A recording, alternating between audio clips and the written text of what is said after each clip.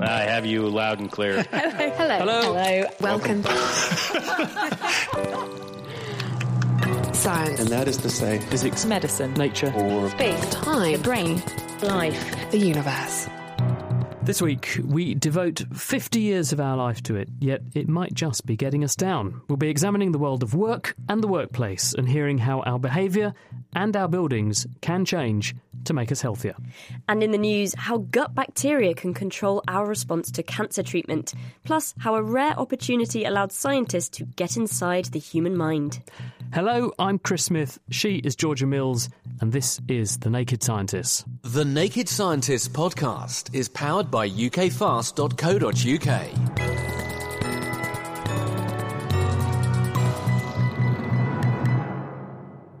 Soberingly, 1 in every 3 of you listening to this programme will develop cancer at some point in your life.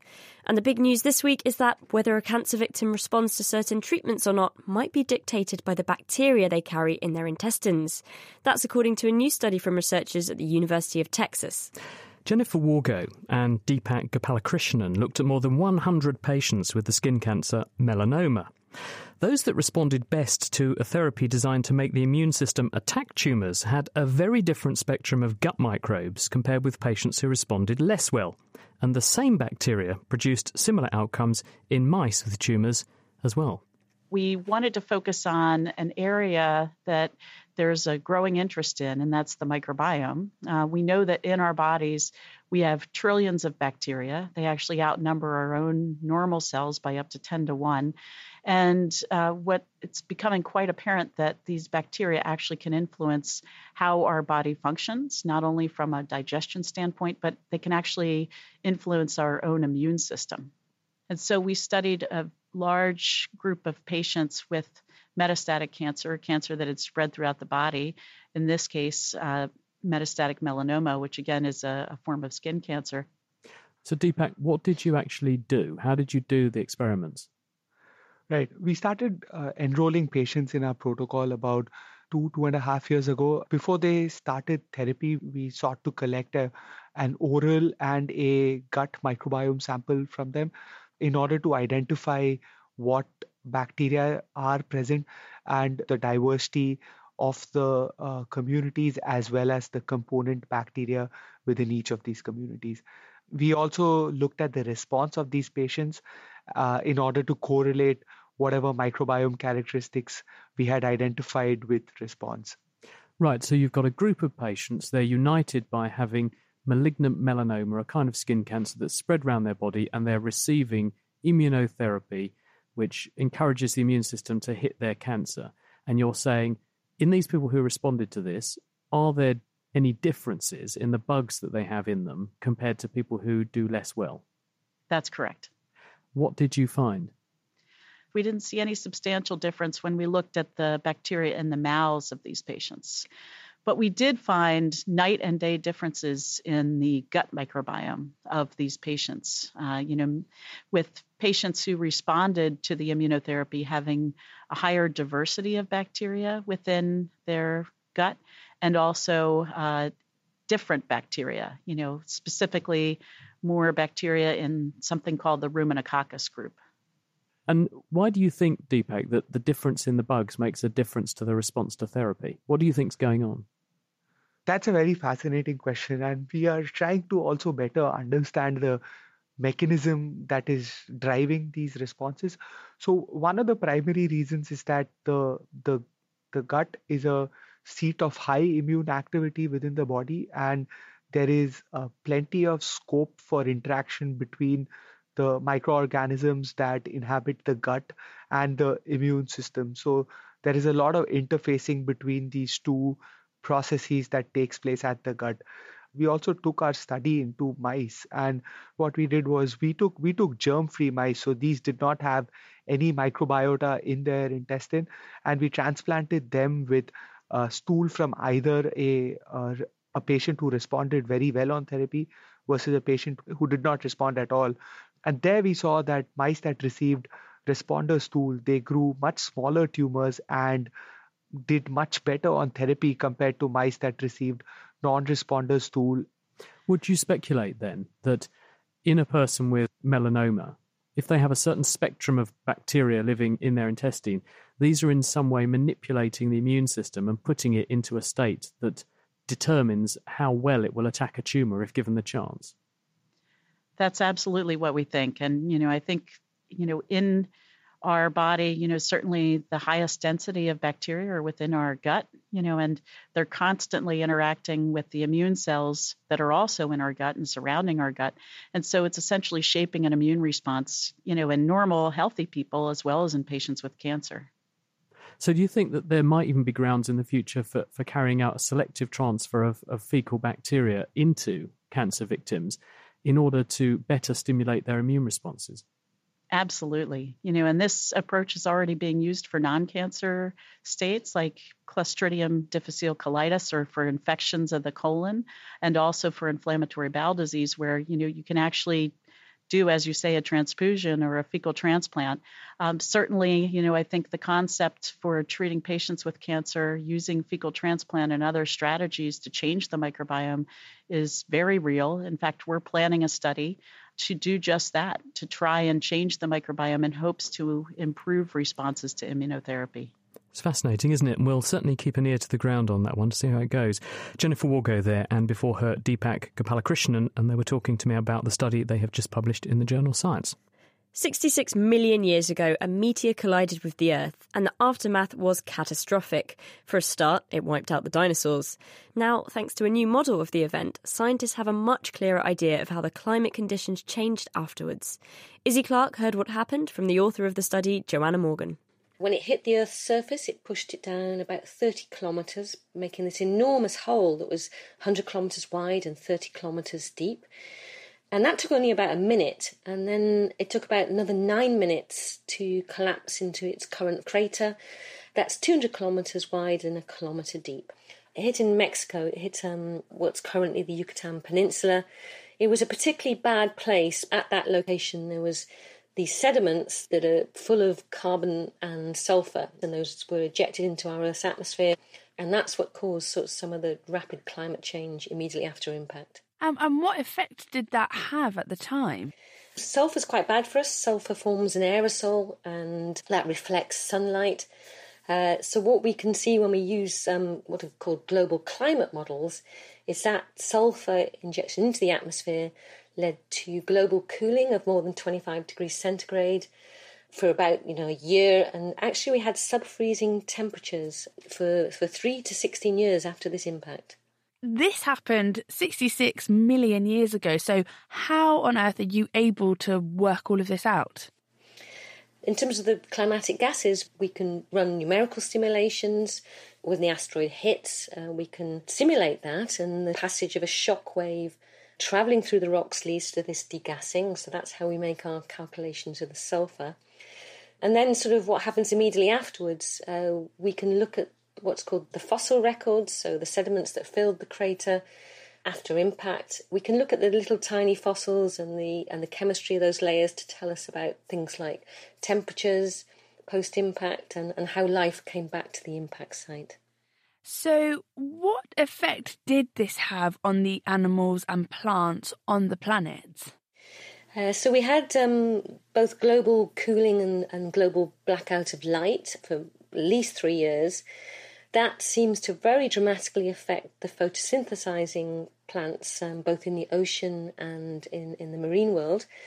So we had something like 90% of the plankton, the photosynthetic plankton at the top of the oceans going extinct.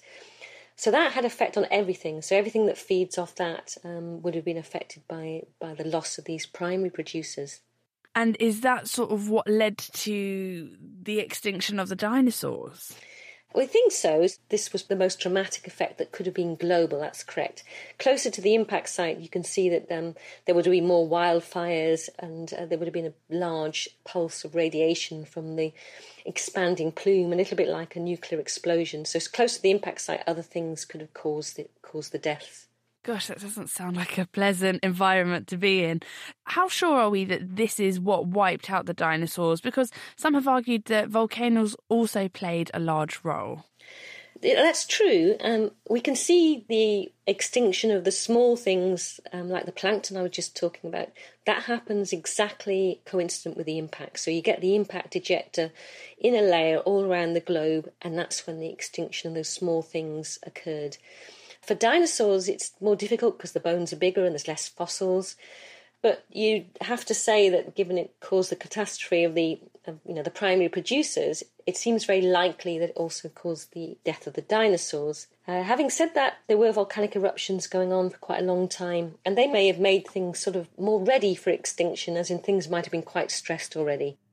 So now we know. Joanna Morgan there. She's at Imperial College in London, and that study was published in Geophysical Research Letters. And on the subject of things incoming from space...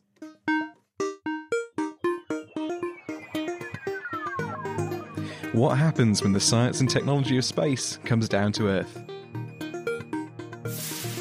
Welcome to Down to Earth from the Naked Scientists, the mini-series that explores spin-offs from space technology that are being used on Earth. I'm Dr. Stuart Higgins. This episode, how developing an automatic biology lab for the International Space Station led to a machine that can speed up testing for infectious diseases back on Earth. Biolab is a semi-automatic biology testing laboratory in the Columbus module of the International Space Station. Launched on board the Space Shuttle Atlantis in 2008, the lab allows both astronauts and scientists back on Earth to understand how weightlessness affects living organisms. Once set going, the experiments are largely automated, freeing up the astronauts to do other things. One of these tasks includes carefully measuring out liquid nutrients for samples. And it turns out that the expertise used to develop the machine for doing this has found other uses back down on Earth. A Belgian biomedical company was looking to help develop a machine that could automatically run tests for infectious diseases such as HIV and syphilis. The types of tests they use are called immunoassays. The test detects disease molecules known as antigens, which are found in the blood when somebody has an infection. While the tests can work in lots of different ways, a common approach is to take a thin strip of special paper and selectively coat it with antibodies. These are molecules produced by the body as it responds to an infection and can attach strongly to the disease antigens. A sample from a patient can then be washed over the paper strip. Any disease antigens present in the sample will stick to the antibodies on the surface of the paper. A second different antibody is then washed over the strip again, which sticks to the other side of the antigen, forming a kind of sandwich. Attached to this second antibody is an enzyme. The strip is finally washed in another chemical, which is broken down by this enzyme, producing a coloured dye, which is then visible to the human eye. The end result is a paper strip with lines that change colour depending on whether disease is present or not. It's a similar principle to how pregnancy tests work. However, the process of running the test can be pretty laborious. It relies upon washing precise quantities of different liquids at different times over the strips. The Belgian biomedical company was trying to work out how to build a machine that could run these tests automatically, a few at a time. It ended up working with the engineers responsible for developing part of the automated tests on the space station's biolab, who used the same tech and know-how to produce an automatic testing machine, freeing up lab scientists to get more done. So that's how experiments designed to test the impact of microgravity on organisms in space led to automated testing for infectious diseases back on Earth. That was Down to Earth from the Naked Scientists. My name is Dr. Stuart Higgins, and you can find more episodes online at nakedscientists.com/downtoearth. Thank you, Stuart. And next time on Down to Earth, where cloud computing came from. Hello, Katie here with a quick request. The Naked Scientist survey is still open, and we really want to hear your views. It's online at thenakedscientist.com/survey. It only takes a few minutes, and if you fill it in, you could win some Amazon vouchers. We read every word, so this is your chance to let us know what you think about the programme, or what you'd like to hear more of. That address again is www.thenakedscientist.com/survey. Thank you very much. Now, on with the show. You're listening to The Naked Scientists with me, Chris Smith, and with Georgia Mills. Still to come, how a man with electrodes in his head has helped scientists to uncover how the brain recognises faces, and the people who are using smart drugs to boost their performance at work. But are there consequences? First, though, in many Western countries, suicide is the leading cause of death in young men. One of the reasons for this is that spotting who's really at risk, so doctors can prioritise helping them, is extremely difficult. But now a team in the US have discovered a telltale signature of suicide risk written into an individual's brain activity, which they uncovered using machine learning. The technique could offer a way not only to find out who's most at risk, but also to tailor therapies to reduce thoughts of suicide in the first place. Marcel just told me what he's found. It has to do with acquiring fMRI images of brain activity during a thought process. We ask people to think about some thought. We could ask them to think about a hammer or a chair or whatever. But in this study, we asked them to think about concepts related to death, positive concepts in life, and some negative aspects of life.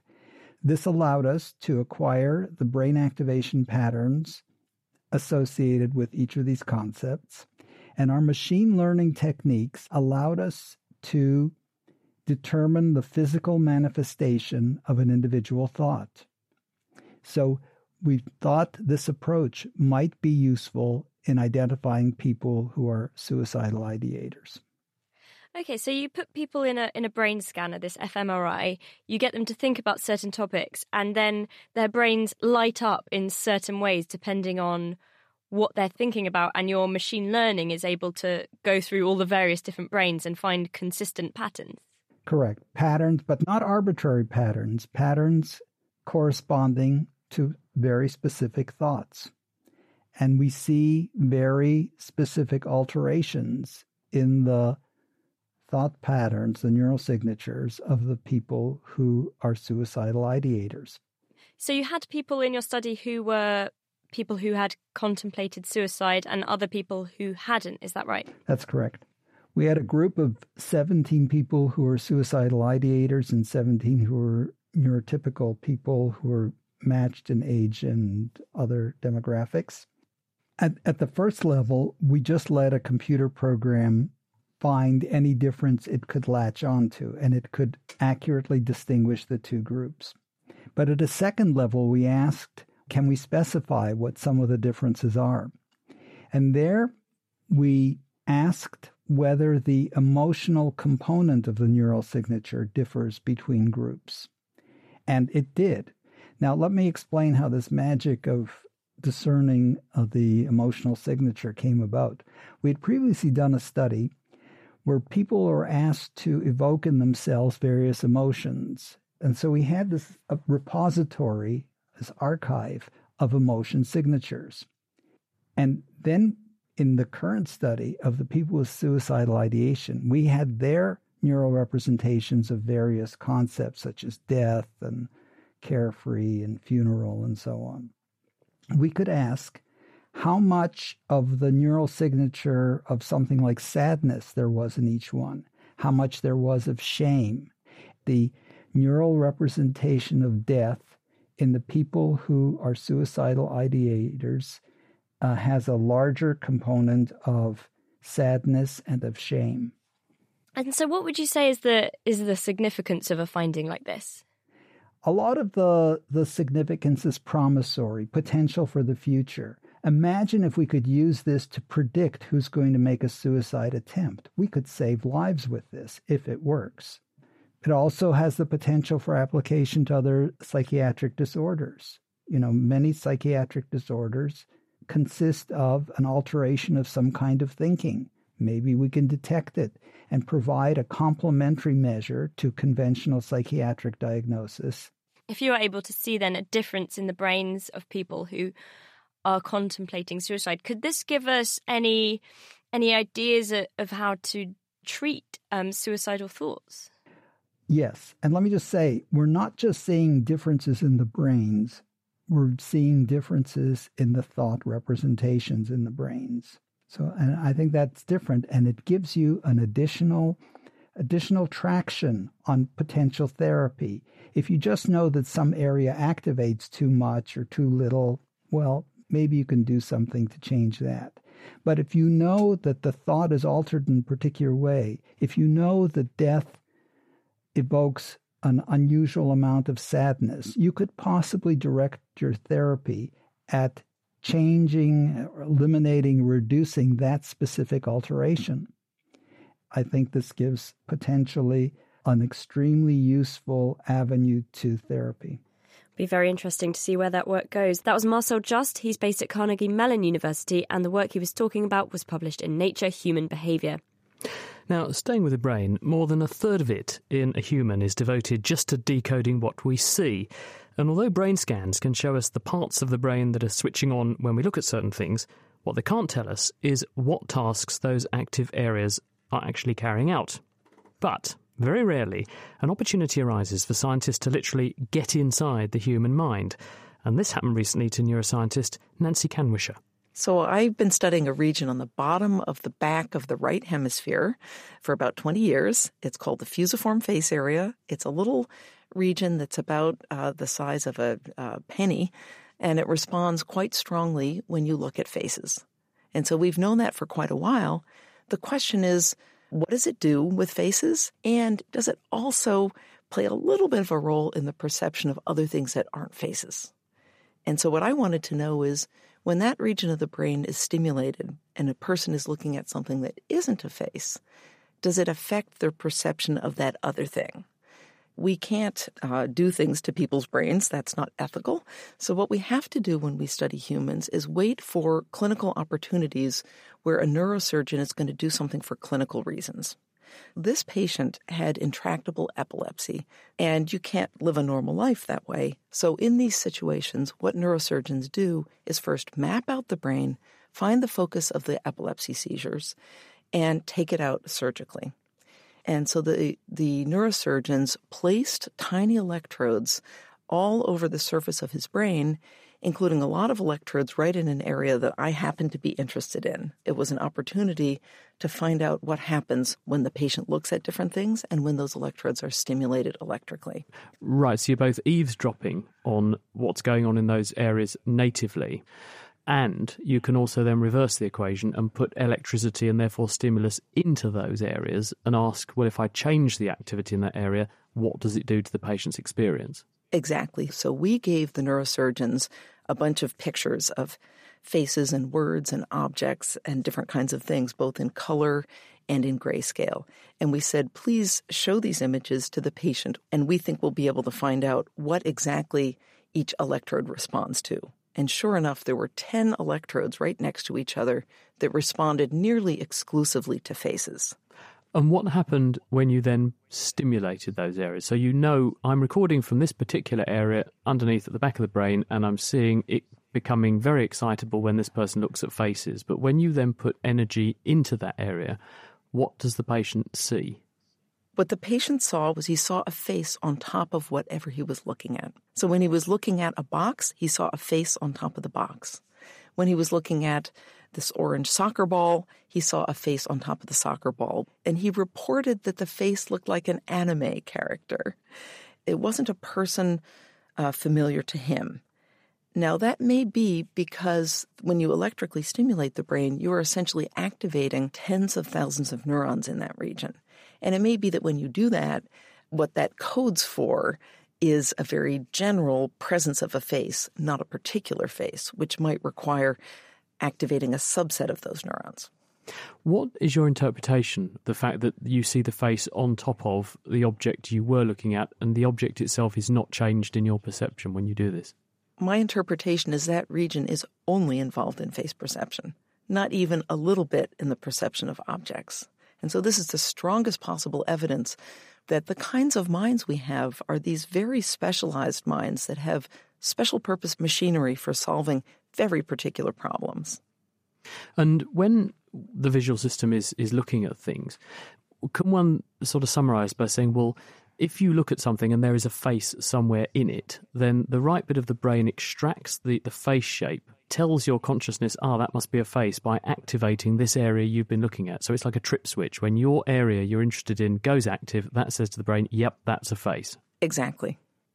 Does your finding suggest then that if you had done the opposite of stimulating that area and you deactivated it, that this person wouldn't be able to recognise a face for what it was? They would just see a shape like they would see any other shape? Exactly. I think what would happen is the patient would probably know that the face was a face, but probably would not know which face it was.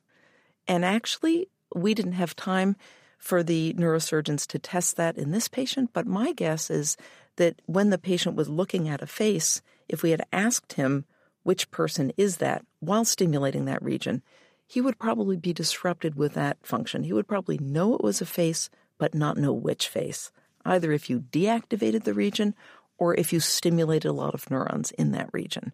Both of those things are kinds of disruption that interfere with processing in that region. And as Groucho Marx famously said, I never forget a face, but in your case, I'll make an exception. One face, of course, we don't want to forget is Nancy Canwisher, who was there describing the work she's just published in the journal PNAS. She's at MIT in Boston.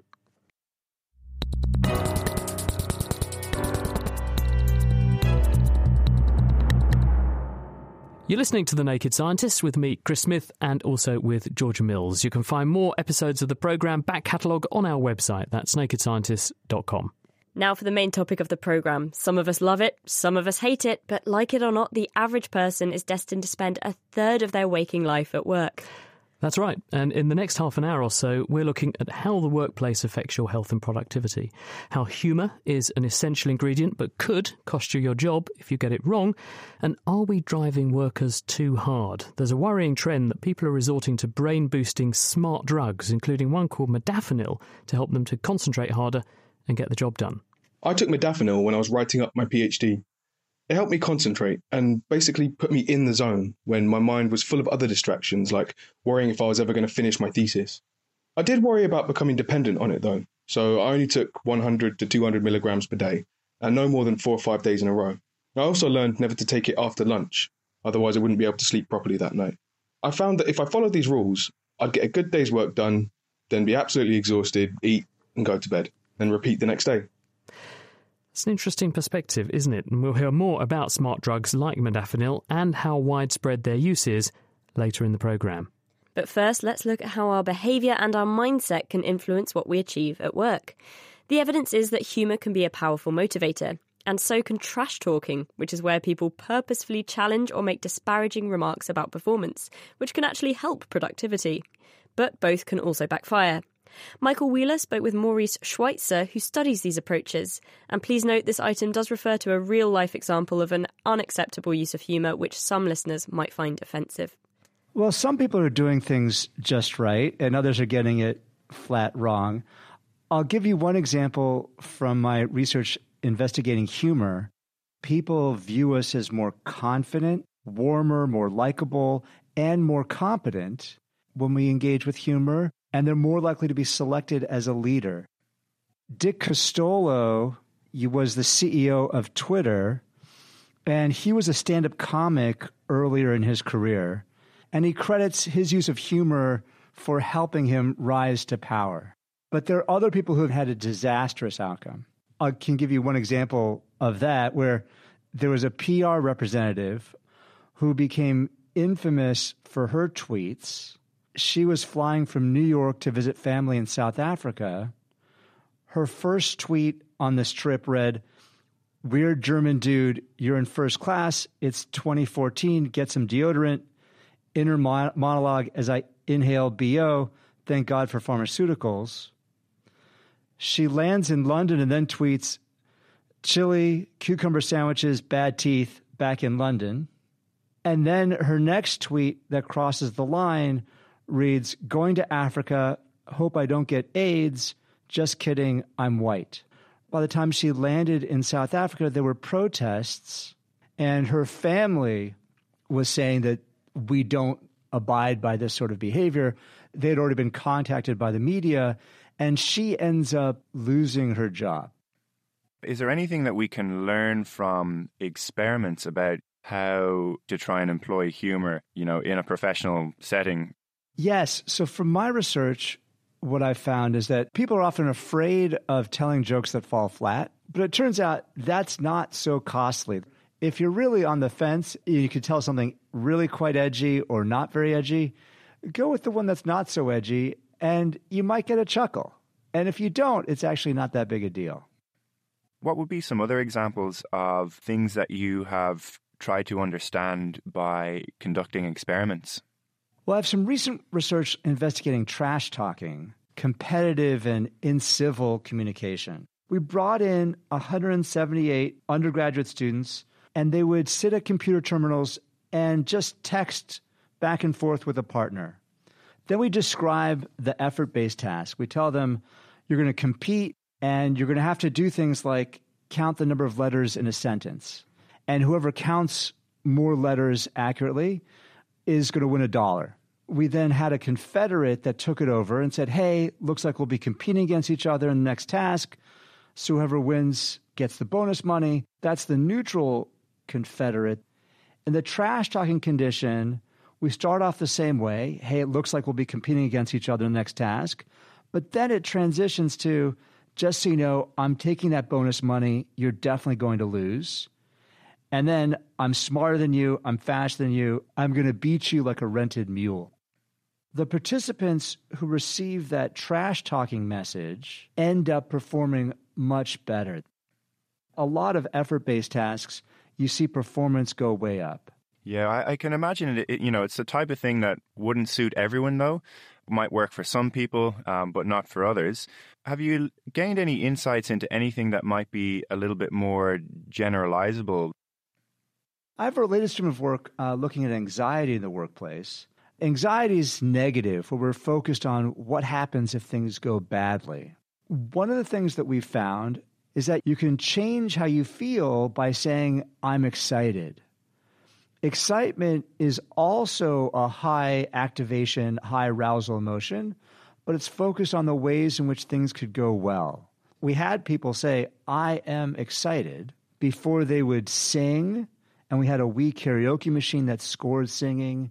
We had them deliver a short presentation. We had them take math tests across different experiments.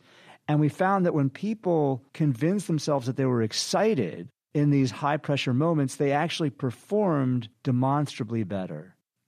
I've always been given the advice to, if I'm doing something like a presentation or something that could provoke anxiety, to calm down. Is that good advice to give people? Yeah, that's a great question. So that advice is not nearly as good as get excited, think about how great things would be if that presentation goes really well. The heart rate will stay high, but if we focus on those opportunities, we'll engage better and we'll basically harness that energy in a way that's going to give us a high energy, constructive, effective presentation where calming down doesn't seem to work at all. So what do you think, Chris? Will some trash talking help me improve my presenting skills? I thought you were going to say something like throw down the gauntlet and say, I'm a better interviewer than you, and that will make me up my game or something. I wouldn't dare. I wouldn't dare do that. That was Maurice Schweitzer from Wharton University. Now, there are many lengths that people go to in order to improve their performance in the workplace, and increasingly there are, amongst them, reports of smart drugs being taken at work. But what are these smart drugs, and who's using them? With us is Barbara Sahakian. She's from the University of Cambridge, where she's had a long-term track record of studying how these things work and what they do. So, Barbara, what actually is the definition of smart drugs? Well, they're cognitive enhancing drugs, so they improve your, focusing of your attention and concentration, or maybe your memory, or maybe your planning, problem solving, all the different forms of cognitive function that we have. In America, people frequently use Adderall, amphetamine salts. In the UK and Europe, it tends to be more methylphenidate, which is Ritalin, or modafinil. We actually put a call out for people's experiences with smart drugs and were surprised by the number of responses we got. This one came to us from someone who works in a tech startup in London, and this is what she wrote to us. My current regime is that I will take half a tablet of modafinil at around 8 a.m. once every 2 or 3 weeks as needed. And then I will go through phases of taking 12 micrograms of LSD every 3 days. For me, modafinil lowers my activation threshold, which means all those jobs I've been putting off because of doubt or anxiety become much easier. The night before a planned modafinil day, I will write a to-do list of these kind of tasks, along with any menial work I just need to plough through. It will start to work after about 20 minutes, and I will feel an active focus and interest in what I am doing, without the slightest desire to procrastinate. I find myself irritated by needing to go to the bathroom and break my flow. Sometimes I might accidentally get sent down the wrong path and find myself spending an hour tidying my desktop and document files, which is why the to-do list is so important to keep on track. By early afternoon, I'll noticeably begin to run out of steam and develop a minor headache at the front of my skull. Focus will fade, and by around 3 p.m, I'll find it difficult to work. It makes the day shorter and more intense, often achieving a huge bundle of things that have been mounting up in a pile of procrastination. However, you definitely feel like you've been on a drug, like a supercharged coffee followed by a daytime hangover. That feeling of I've been on a substance and made a trade-off for the instant problem fix means that modafinil isn't something I do often or view in a particularly positive light. Microdosing LSD is different. I'll feel a general sense of positivity towards my colleagues and begin to see problems from their perspective, even when we've disagreed in the past. I'll be focused on my work and, again, feel less anxiety about difficult issues, but without that adrenalised focus of modafinil. Barbara, am I alone in feeling mildly alarmed by hearing that? Well, it is surprising that so many people are using these drugs, but actually the two reports accord quite well. I mean, in our studies where we've looked at cognitive enhancing effects, we found that the 200 milligram dose is most successful, and that's what one of the people commented on using. And they also commented on using it to get into the flow, to actually get focused, and also with tasks often that they're trying to avoid or they don't find very enjoyable or they've been putting off. And we've shown in our studies that are double-blind, placebo-controlled, that when we ask people to rate, say, how interesting they found doing a test, that under placebo the test is okay, but under modafinil they rate it as really pleasurable or enjoyable. So somehow it makes these tasks seem a lot easier to get through that you've been putting off for some reason. You've been doing these studies for a long time where you put people in brain scanners and put them on these chemicals and then see what changes in their brains when they're on the chemical and doing a task compared with when they're not. So what does happen when you take a drug like Ritalin or modafinil? So for Ritalin, what we found was that it actually, if they're doing, say, a working memory task, which is the type of thing we use all the time for what we call higher cognitive function, so planning, problem solving, all of that will have a component which is what we call working memory, where you sort of got some things in your space, your memory space, and then you get rid of them when you don't need them anymore. And what we found was that not only on Ritalin in healthy people do they have a better performance than those people on placebo, but also their brain doesn't need to act as strongly. So there's more efficacy in the brain activation, but they have a better performance. So it seems that your brain doesn't have to work as hard, but you have a better performance. I did a study with Lord Aradazi at Imperial College because he was concerned about his surgeons taking too much caffeine at night to stay awake and alert. And of course, then you could get hand tremor, which is a common side effect of taking caffeine. And so he wanted to know whether the surgeons would do better under modafinil. So we actually sleep-deprived doctors, and then we gave them modafinil, placebo, in a double-blind, placebo-controlled study. And we find that the doctors on modafinil who were sleep-deprived actually had better cognitive function in terms of their ability to be cognitive flexible when solving problems, so they could switch between problem solving very quickly. And we also found that they were less impulsive. So it seems to have these benefits as well.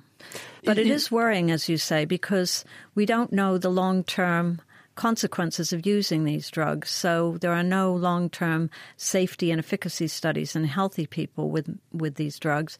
And also a lot of people are buying it over the internet and you don't really know what you're getting.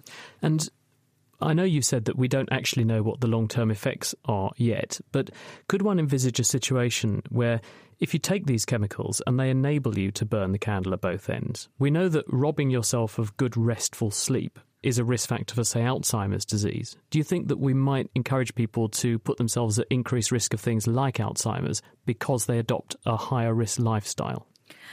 Well, that's a very interesting point that you make. And I often worry about students who are taking these drugs and they're usually cramming for exams because they haven't done the work consistently. And what they do is sometimes with Ritalin, they might take a tablet and then as it's wearing off, take another tablet. And then, of course, they don't sleep at night. And we consolidate our memories in our sleep. And also we need that, obviously, for rest as well. So it's counterproductive, really, because you're not consolidating what you were trying to learn during the day. So I think, we do need to put this in perspective. And I often say, will people in the future use these drugs to have a better work-life balance and to get their work done and then enjoy themselves to go out and exercise and things like that? Or will they just work longer because they can work longer, so they just get into a 24/7 cycle? Is it habit forming? Because the initial contributor we heard from said, I did it a certain way because I didn't want to become dependent. Are all these drugs habit forming? Yeah, so far for modafinil, nobody's demonstrated any abuse potential. But we do know that the classic stimulants, like the amphetamines and the methylphenidate, do have potential for abuse, and so there could be a physical aspect to it.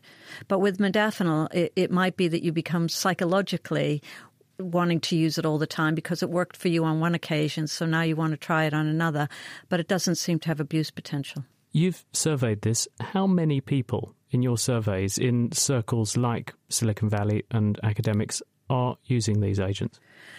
Well, we don't really know about the Silicon Valley, but what we do know is that the surveys they've done in the United States, they often find someplace between 13 and 20% of students using them at colleges.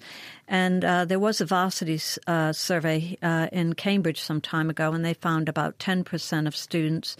And in Germany, they've done surveys, and they found about 7%, and these are insurance surveys, so they're looking at people in the workplace, and they found about 7% of people in the workplace were using these drugs because they felt that they couldn't do their jobs otherwise.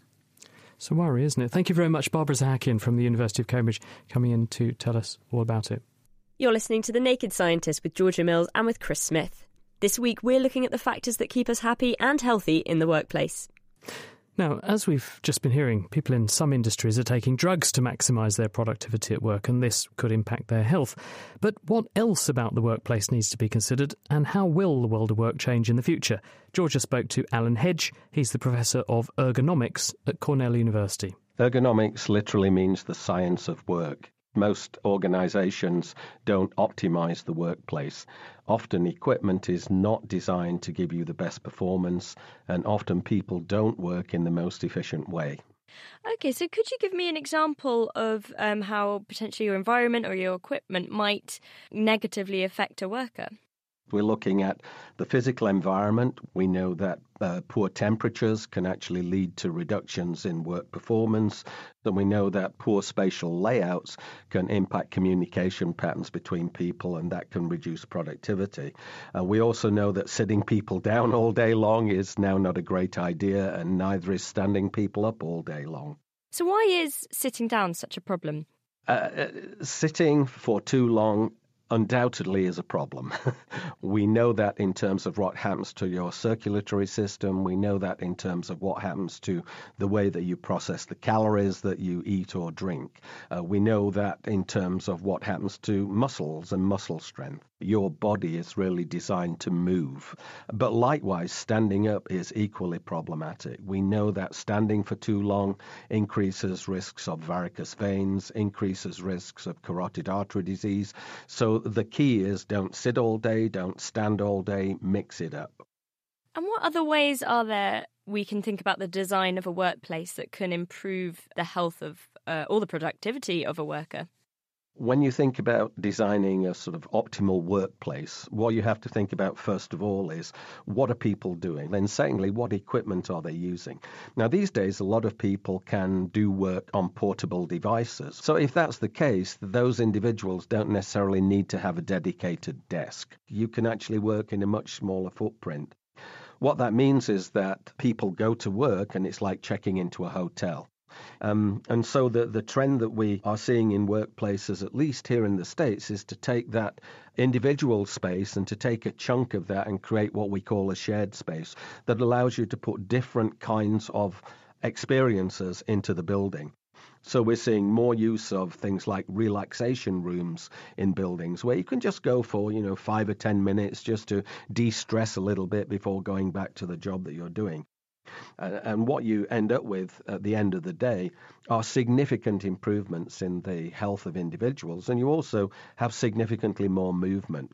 Now, what about temperature? Obviously, here in the UK, it's starting to get pretty cold. So how can that affect performance, and what can we do about it? We have done a lot of work looking at temperature in relation to how much work people do. And what we found is that often buildings are too cold for an optimal level of work for individuals. And ironically, here in the US, that's related to air conditioning in summertime. So we find that the optimal temperatures usually are in the range of 25 to 26 Celsius, which is often 4 to 6 degrees higher than people set their thermostats to.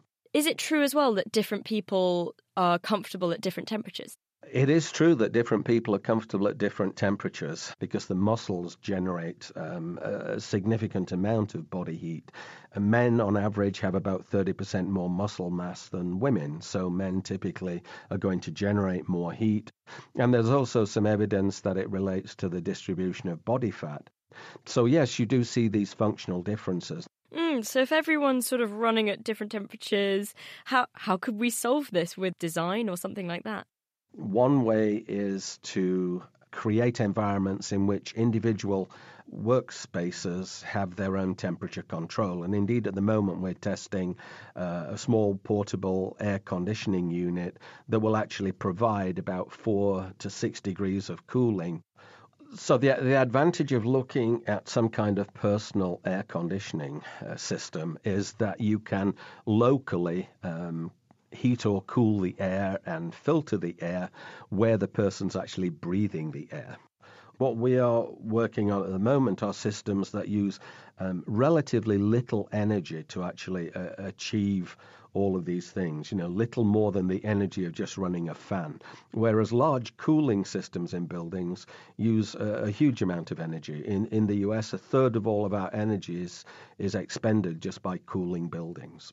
Could you paint me a picture of the office of the future? Technology is going to become part of every object that's in the office. We're going to have what we call intelligent walls or intelligent surfaces. There are a lot of projection technologies that let you actually interact with the computer system simply by making movements. We're definitely going to see more variety in the workspace. We're going to see more flexible work schedules, more personal monitoring, more wearable technology. If you just look at the growth in things like, Apple Watch or the Fitbits or the Polar monitors or whatever it is, your activity trackers giving you information about your health status, we're definitely going to see more impact of wearables in the future. And the bottom line here is to try and extend the working life of individuals and also maintain their health. Oh, good. So I'll be able to keep working until I'm 95. That's very good for you. It's healthy for you. In fact, nothing will speed up your atrophy like stopping working. And work doesn't have to necessarily be physically incredibly difficult. But if you look at many highly productive individuals, they are still working, and mentally at least into their 80s and 90s. So there you go, George. There's no early retirement for you anytime soon. Yeah, good to know. I'll get about 2 weeks off the job before I die of old age. That was Alan Hedge, Professor of Ergonomics at Cornell University. Now, we've looked at the ways that our health is impacted by our physical and our social environment and in the workplace. But what if it's simply the time we spend at work that has the biggest impact? With us is Courtney Landers. She's a mental health researcher. She's interested in the impact of work on our mental health. So, Courtney, how does the amount of time we spend at our desk in the office affect our mental well-being? More than you'd think. It was really interesting you mentioned gut bacteria before, because there's lots of studies coming out now that indicate that the chemicals that your gut bacteria produce can really affect your mental health. And what people don't consider, I think, is that things like stress, diet, exercise, all of these things are known to affect your gut bacteria. And so, of course, if you're working too hard, if you're not looking after yourself, your gut bacteria will be affected, and thus perhaps your mental health will be affected. The other thing that's changed in the workplace in the last 50 years is a dramatic reduction in the numbers of jobs which are physical. Yeah. The number of people doing a physical job has dropped from something like 50% down to about 5%. The number of people doing a sedentary role has gone from about 5% to 50%. Do you think that also is playing a role? Because people are less active and an activity also improves well-being. Do you think that could be part of the reason why people might be unhealthy? Absolutely. I think it's a combination. You've sort of seen the rise of people working longer hours in the interest of efficiency, perhaps, or productivity, trying to get more done. And because lots of jobs are desk-based these days, it means that people are spending more time at their desk. Whereas I think before, perhaps people would work 9 to 5 and then go home, play with their families, go out, do other things. And I think it's probably that factor, not so much what you're doing at work, but how long you spend at work and what you do afterwards. And is there evidence that the problem is getting worse? Because we are working longer hours on average now than we did historically, and that's largely driven digitally, isn't it? Because, historically your inbox filled up at the rate the postman could pedal his bicycle. Yeah. Nowadays your inbox fills up at the rate that a computer can feed you more to do, and so you could get this sense of an overwhelming workload that never ends. No, it was, I think there was a 2014 study in Australia just recently, and they were looking at work-life balance. And historically, Australia's got one of the best work-life balances. So it certainly agreed with me when I lived in Sydney. It was fantastic. But over the last 5 years of this study, they found that 45% of people's work-life balance had got worse rather than better. So for some reason, even though it's this nirvana, lovely sunshine country, people, for some reason, were just working more and enjoying themselves less. What about this idea that, because there's this saying, if you do a job you love, you'll never do a day's work in your life. Does that hold? So if you take people who really love their job and they are workaholics because they are really into it, do they still suffer the same ill effect of long hours as people who don't have that control? I think it's a dangerous way to think, because it doesn't really matter how much you love what you're doing. You still need to sleep, you still need to eat. After a certain number of hours doing these things that you love, eventually everybody needs to take a break. So unless you're looking after the sort of physical machinery of your body, eventually the mental machinery will break down, no matter how much you're enjoying it in the first place. So what appears to be the duration of work which is most consistent with good health? And this is the interesting thing, is that in the age of automation and the iPhone, we really haven't looked at how much it is affecting us. There was a study, I think, by the University of Melbourne last year that looked at over 40s, I think, and they established that after about working 30 or so hours a week, which is 6 hours a day over a 5-day week, people's productivity vastly reduced. So essentially, people were already working too hard above the age of 40. And of course, most people start to work at a very early age these days, but there's no data for the younger generation at all. So something we probably should look into, isn't it? Absolutely. Courtney, thank you very much. Courtney Landers there. Well, we're all clearly working very hard, and we've been working very hard making this programme, so let's look at how to unwind. Mindfulness has been one popular method of doing this, and if you haven't tried it yet, listen up, because we asked yoga instructor Sanjay James from Cam Yoga in Cambridge to make us more mindful. Bring your attention to the physical sensation of breathing, the air moving through your nose, the rising and falling of your belly. Notice when your mind wanders from your breath. When you notice your mind wandering, gently return your attention to the breath. Just keep repeating to yourself, I'm breathing in and breathing in and breathing in. And then hold your breath for a little moment and repeat in your mind, I'm holding my breath, I'm holding my breath, I'm holding my breath. And then very slowly breathe out through your nose and repeat in your mind, I'm breathing out, I'm breathing out, I'm breathing out. And just stay in this rhythm. Instead of wrestling with your thoughts, practice observing them without reacting to them.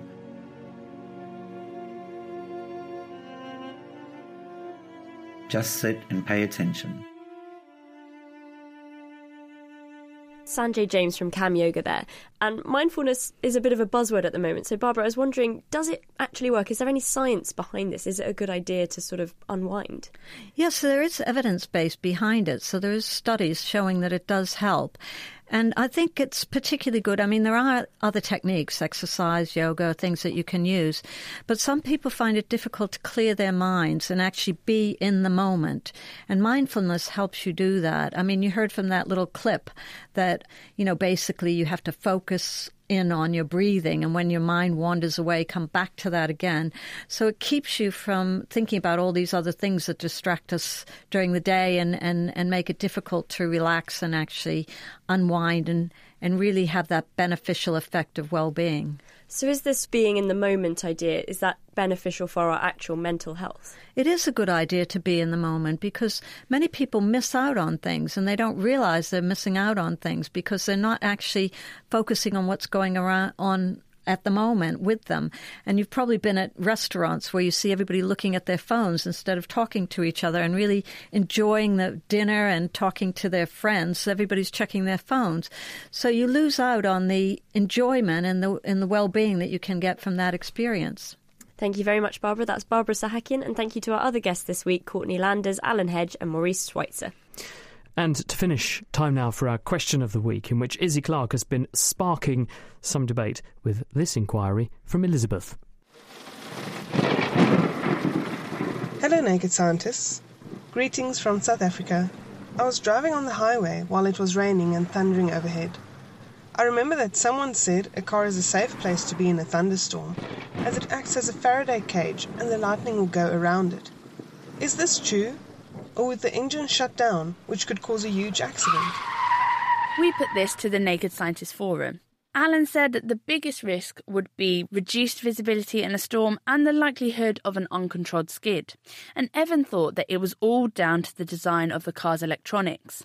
So, to get to the bottom of this electrifying question, we asked Philip Garsed from the University of Cambridge to strike up an answer. A lightning strike lasts 100 millionths of a second. Tens of thousands of amps heat the air to 50,000 degrees and make it explode. Your questioner is right to wonder where the safest place to be in a lightning storm is. The car is a pretty good bet, but you probably don't really want to be struck whilst you're driving one. A car conducts electricity far, far better than the surrounding air. And when lightning strikes a metal car with a metal roof, the enormous current flows easily through the body of the vehicle, and so it goes around the occupants rather than through them. It's kind of like the electrical equivalent of building a bypass. Traffic goes around a town rather than through the middle of it. This is what's known as a Faraday cage, and you'll be safe as long as you remain completely inside the vehicle and not disrupt the current flow. So whilst it's good news for you, the lightning strike won't be good news for your car. Although the worst of a lightning strike will go through the chassis, modern cars use lots of sensitive electronics. In the best case, that sudden burst of interference from the lightning would cause a lot of them to develop faults, but more likely those circuits will see currents they were never designed for and be permanently damaged. That doesn't sound good. And according to Philip, there are a few other threats if you're on the road at the time. The biggest problem is likely to be how you respond. Because we know that you'll probably be unharmed by the actual strike, but the problem is everything else that might happen. The thunder will make you jump, the lightning will dazzle you, you'll lose your lights, trigger the airbags, or perhaps even have a nice little electrical fire on your dashboard. And also probably some of your tyres have exploded. Of course, it's pretty unlikely that your car will get struck by lightning in a thunderstorm, unless you're in a very exposed place. But perhaps leave a bit of space behind the car in front, just in case. Thanks, Philip, for clearing that up. And next week, we're picking at this question from Patrick. Why, oh why, am I unable to stop picking my nose? What is it that makes it so satisfying and addictive? Is there an evolutionary reason behind it? Also, why do some other people eat what comes out? Charming. If you can dig up an answer to Patrick's question, email it to chris@thenakedscientist.com. You can tweet @nakedscientist or type your thoughts into our forum. After washing your hands, of course. That's thenakedscientist.com/forum. And that's all we've got time for this week. Thank you very much to Michael Wheeler for putting the programme together. And do join us next time for a Q&A show. You send in the science questions and we'll try and answer them. If you have a question you'd like us to solve for you, it's chris@thenakedscientist.com on email. You can tweet @nakedscientist or you can find us on Facebook. The Naked Scientist comes to you from Cambridge University and is supported by the EPSRC, the STFC and Rolls-Royce. I'm Chris Smith, and until next time, goodbye.